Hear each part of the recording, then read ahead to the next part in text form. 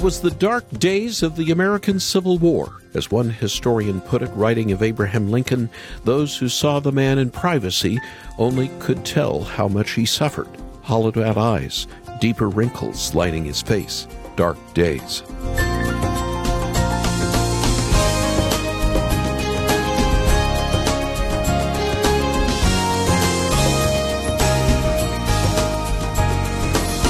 I'm thinking of 1863 and the Confederate Army flush with victory.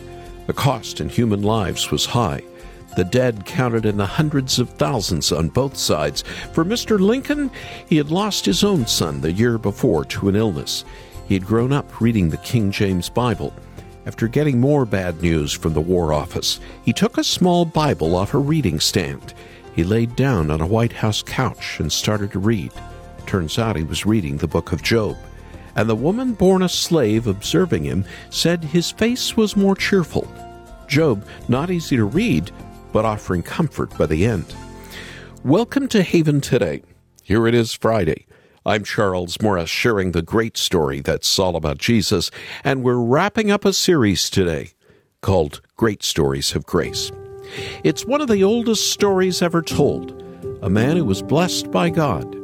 He had money, land, and a large family, and he was righteous, but then he lost it all. The story of Job took place thousands of years ago, but it still has so much to say to us today.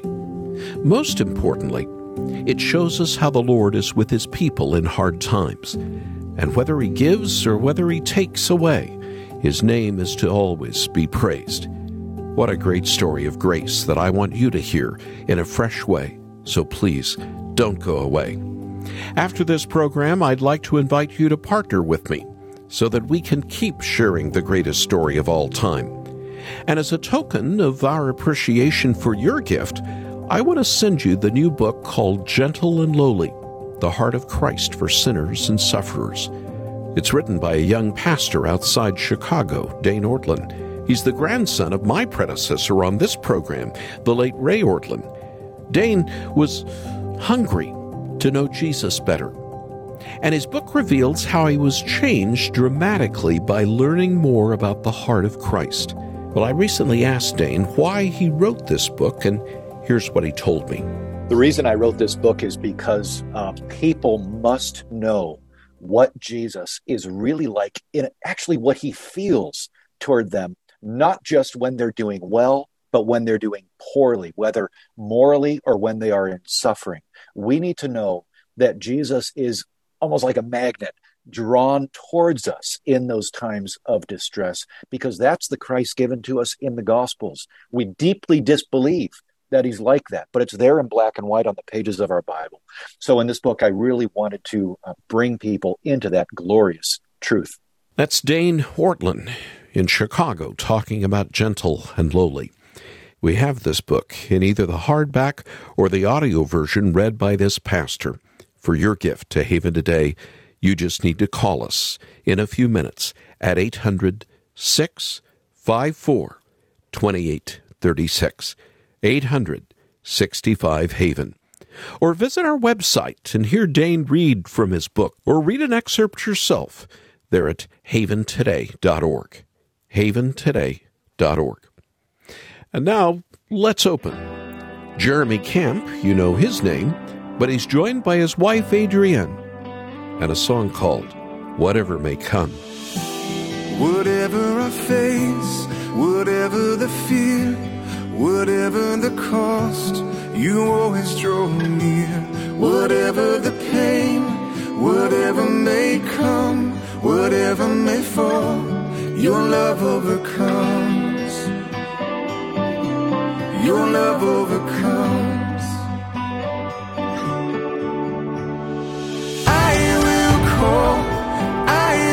call upon you. Whatever I face, you are with me.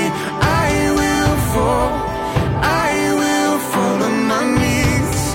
For every heartbreak, you will hold me. You will hold me.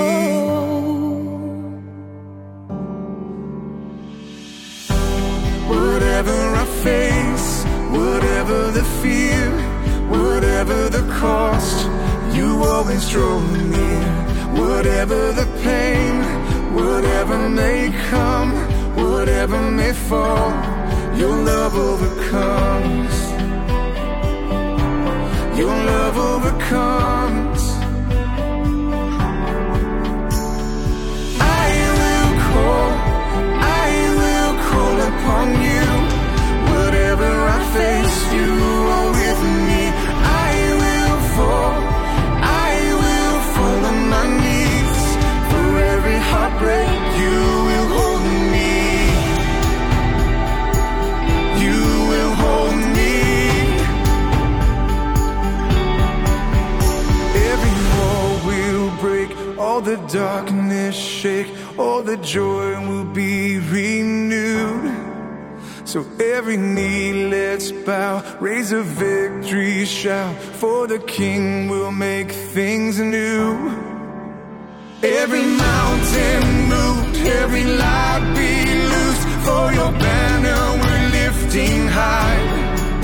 For neither depth nor height, nor any life could ever cast your love aside. Every wall will break, all the darkness shake, all the joy will be renewed. So every knee let's bow, raise a victory shout, for the King will make things new. I will call upon you, whatever I face.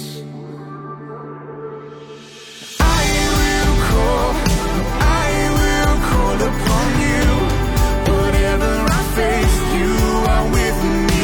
I will fall on my knees. For every heartbreak, you will hold me.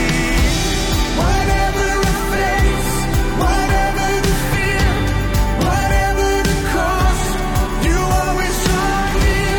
Whatever the pain, whatever may come, whatever may fall, your love overcomes. Your love overcomes.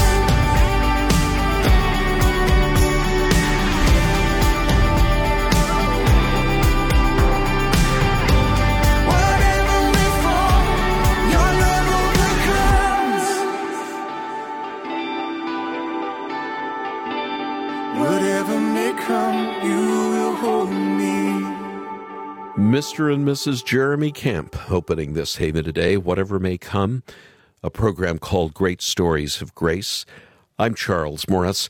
Every great story has echoes of the greatest story ever told, and I'm not just talking about stories in the Bible. The greatest movies whisper to us about the gospel as well, if you look hard enough. Redemption, forgiveness, life triumphing over death. These are the themes we love to see in movies, and they're themes the Lord has prepared our hearts to hear. Every great story can give us glimpses of grace. Every great story can prepare us to hear the good news of Jesus Christ and all He's done for us. It makes me wonder, what is your story? There is not a believer in this world who doesn't have a great story, because there isn't a believer on earth that the Lord hasn't saved from sin and death. If you belong to Him, then your story is great, no matter how grim that it tales. I want to tell you the story of an old farmer who learned this firsthand. He lived a long time ago, before there were towering skyscrapers and floodlights cluttering the night sky, before the stock market and large banks. He had found enormous success building his farm and building his ranch and farming business. If you visited his property, you'd have heard it before you saw it. Thousands of sheep, bulls, and even camels. Even some donkeys, not to mention his many employees, all working diligently to make sure this property was and stayed successful. He was wealthy for his time beyond imagination. But this rancher-farmer was a family man first. He was also a man of prayer. Getting up early in the morning before anyone else, he would ask the Lord to watch over and protect his children. His sons and daughters lived on the compound with him, and they liked to party. Every day they would get together and enjoy the fruits of their father's labor, and the old farmer kept on praying for them. He prayed for their forgiveness just in case they sinned. This old farmer was a family man, and he was an upright man. Every day he was faithful to pray and to give thanks to the Lord for what he had, but that's when it all began to change. He had an enemy, a rival, who spent his days prowling around, searching for vulnerabilities. He knew of the old farmer's success, and he knew of his faith, and this rival was determined to put an end to him. He conspired against him, hiring thieves and violent men to storm the property. Take whatever you want and kill whatever you can't take. By the time it was all over, this old farmer had lost everything. His family was gone. Their houses collapsed in a storm. He lost all his livestock. Even his health was deteriorating. He was left destitute and alone, sick and confused. Only his wife was there, and even she became bitter. But this old farmer only had one thing to say: "The Lord gives, and the Lord takes away. Blessed be the name of the Lord." Through this tragedy, it was his faith that triumphed. The old farmer knew what so many of us have yet to learn. We came into this world with nothing. We leave this world with nothing. But whose hand are we in when we leave? Makes all the difference. If that story sounds familiar, it should be. The story is the story coming out of the opening lines of the book of Job. He's one of the most famous people in the Bible, in all the world. But his story is terribly tragic. And yet his story is great because of what he teaches us about life, faith, and how to respond when we are plunged into the darkness of pain. Job's faith-filled confession was not the end of the story. He was visited by 3 friends, at least that's what they called themselves. At first, Scripture tells us that they sat with Job for an entire week, weeping with him because of everything that had happened to him. They were there to comfort him. They cared about their friend. But when Job began to give his pain a voice, they became uncomfortable. Job 3 may be the darkest chapter in the Old Testament, so full of pain and distress. Job opened his mouth and cursed the day of his birth. He said, "May the day of my birth perish, and the night that said a boy is conceived. That day may it turn to darkness. May God above not care about it. May no light shine on it." Job's pain was unbearable. Many of us have lost family members, but few of us have lost our entire family in one fell swoop. Many of us have lost a job, but few of us have lost everything in a moment. Why was this happening? Job had no idea, and the pain of such loss made him wonder if he should have been born in the first place. Many of us may have thought that. Few of us have been so courageous to put it into words like he did. Job knew the Lord, so he cried out to the only one that he knew who would listen. Here's something we learn from Job at this point: honesty. Job said what was on his heart to the Lord. Sometimes we hesitate to do that because we're afraid of what the Lord might think. But the Lord knows what's on our hearts before we even speak.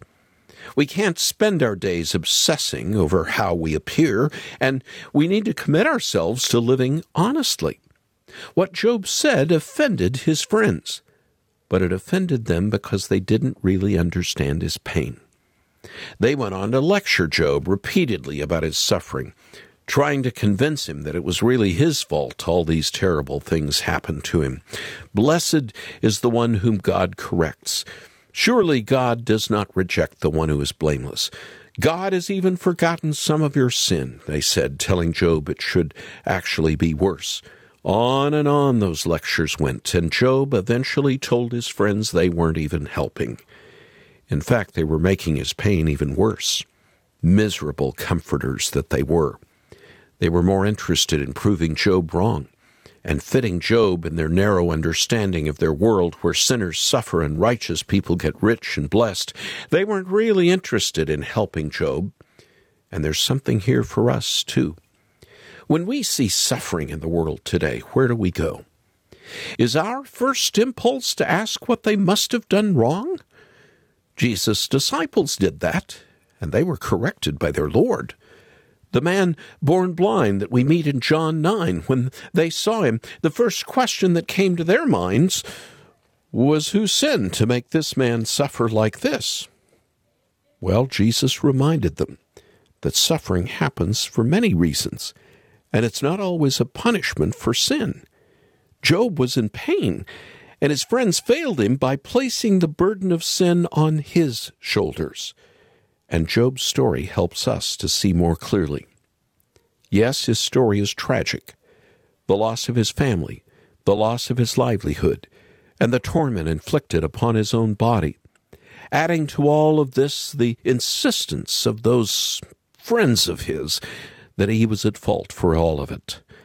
How is this a great story?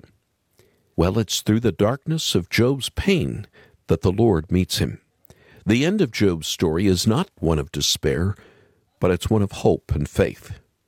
After hearing from the Lord out of a mighty whirlwind, Job comes to realize something. Quid pro quo is not the way the Lord runs his world. So many places and people in this world that have no way of repaying the Lord, yet he shows them kindness and compassion.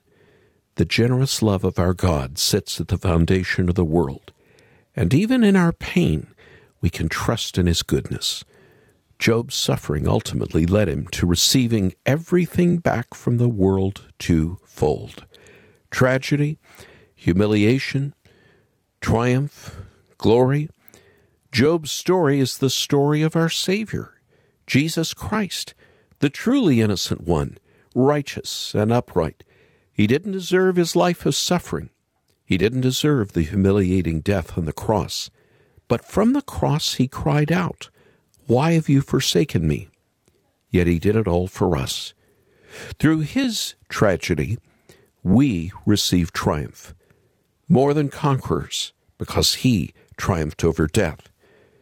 Job's story is a great story, because it whispers to us the even greater story, the greatest story, the story that's all about Jesus. That's where we find our greatness, and that's where we find our hope. Why don't you join me now for a moment of prayer? Lord, I've read the book of Job many times. Many of us have. We've all heard the story of Job. It starts out at the beginning and it's all going so well, and then all of those many chapters, too many it feels like, weighing us down as Job loses everything. But he never lost his faith. And it ends better than it began. Lord, that's the same for us. Job is a picture in advance of Jesus Christ coming for us. But Lord, this story, this book also tells us about our lives, how we will suffer, we will have pain while living on this earth, even though we can call ourselves righteous. And yet in the end, we get to meet up with our Savior face to face. And we look forward to that now, in a day to come. Soon, I pray. In Jesus' name, amen. I know if you wanted to, you could wave your hand. Spare me this heartache and change your plan. And I know any second you could take my pain away. But even if you don't, I pray. Help me want the healing more than the healing. Help me want the Savior more than the saving. Help me want the giver more than the giving. Oh, help me want you, Jesus, more than anything. You know more than anyone one that my flesh is weak. And you know I'd give anything for a remedy. And I'll ask 1,000 more times to set me free today. Oh, but even if you don't, I pray, help me want the healing more than the healing. Help me want the Savior more than the saving. Help me want the giving more than the giving. Oh, help me want you, Jesus, more than anything.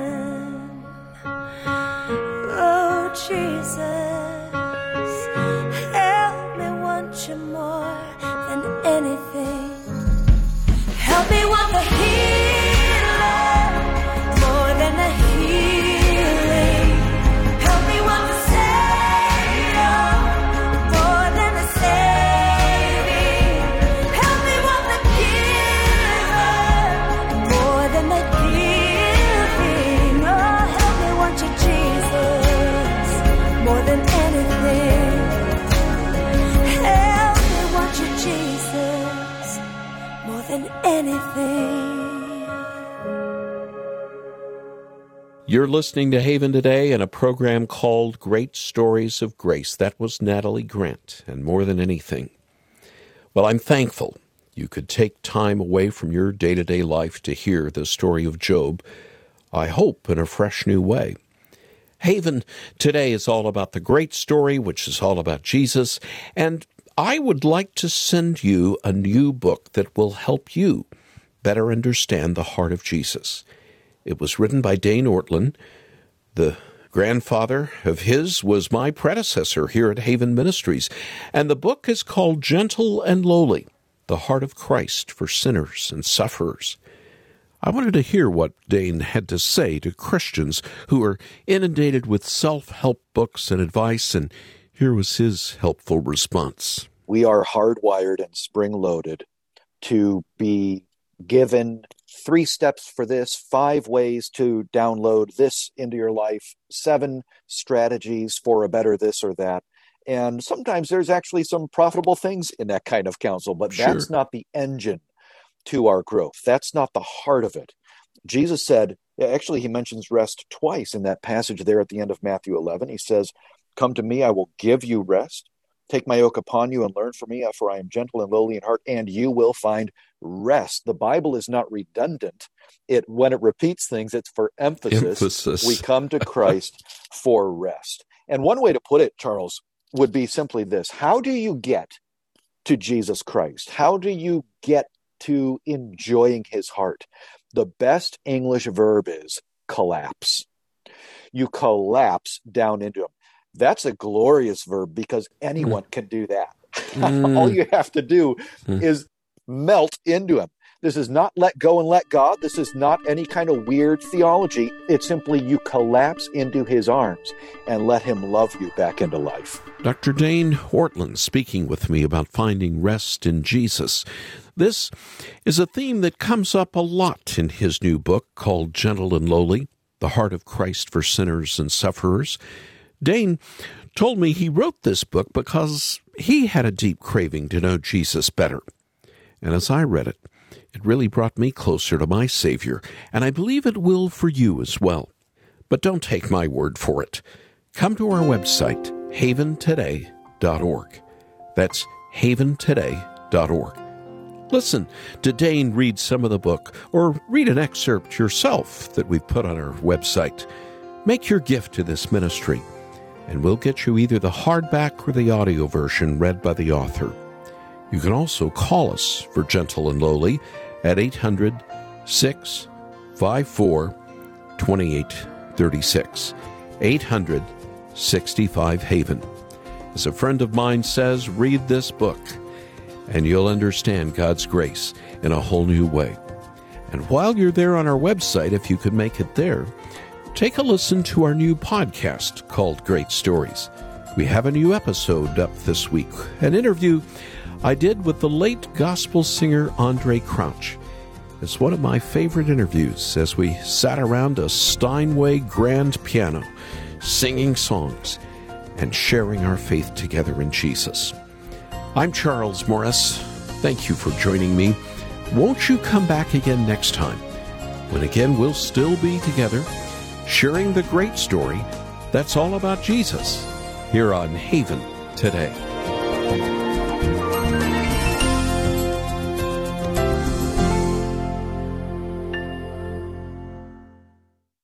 Here for your encouragement and your walk with Jesus. I'm Charles Morris with Haven Ministries, inviting you to anchor your day in God's Word. Counterfeit money is getting more and more intricate these days. It's getting to the point an untrained eye can't tell the difference, but the most meticulous eye, trained to spot fakes, aren't so easily fooled. All it takes is one minor discrepancy, and a counterfeit is identified. That's what it's like in the spiritual realm, too. The untrained eye can't tell the difference between real and fake righteousness. The Lord, on the other hand, not fooled at all. In Matthew 5:20, he says, unless our righteousness exceeds the Pharisees, we won't enter the kingdom. One in perfection, and we're not welcome. Thankfully, we have Jesus, the perfect one, standing in our place and covering all our imperfections. Spend more time with Jesus with Anchor Devotional. Visit getanchor.com.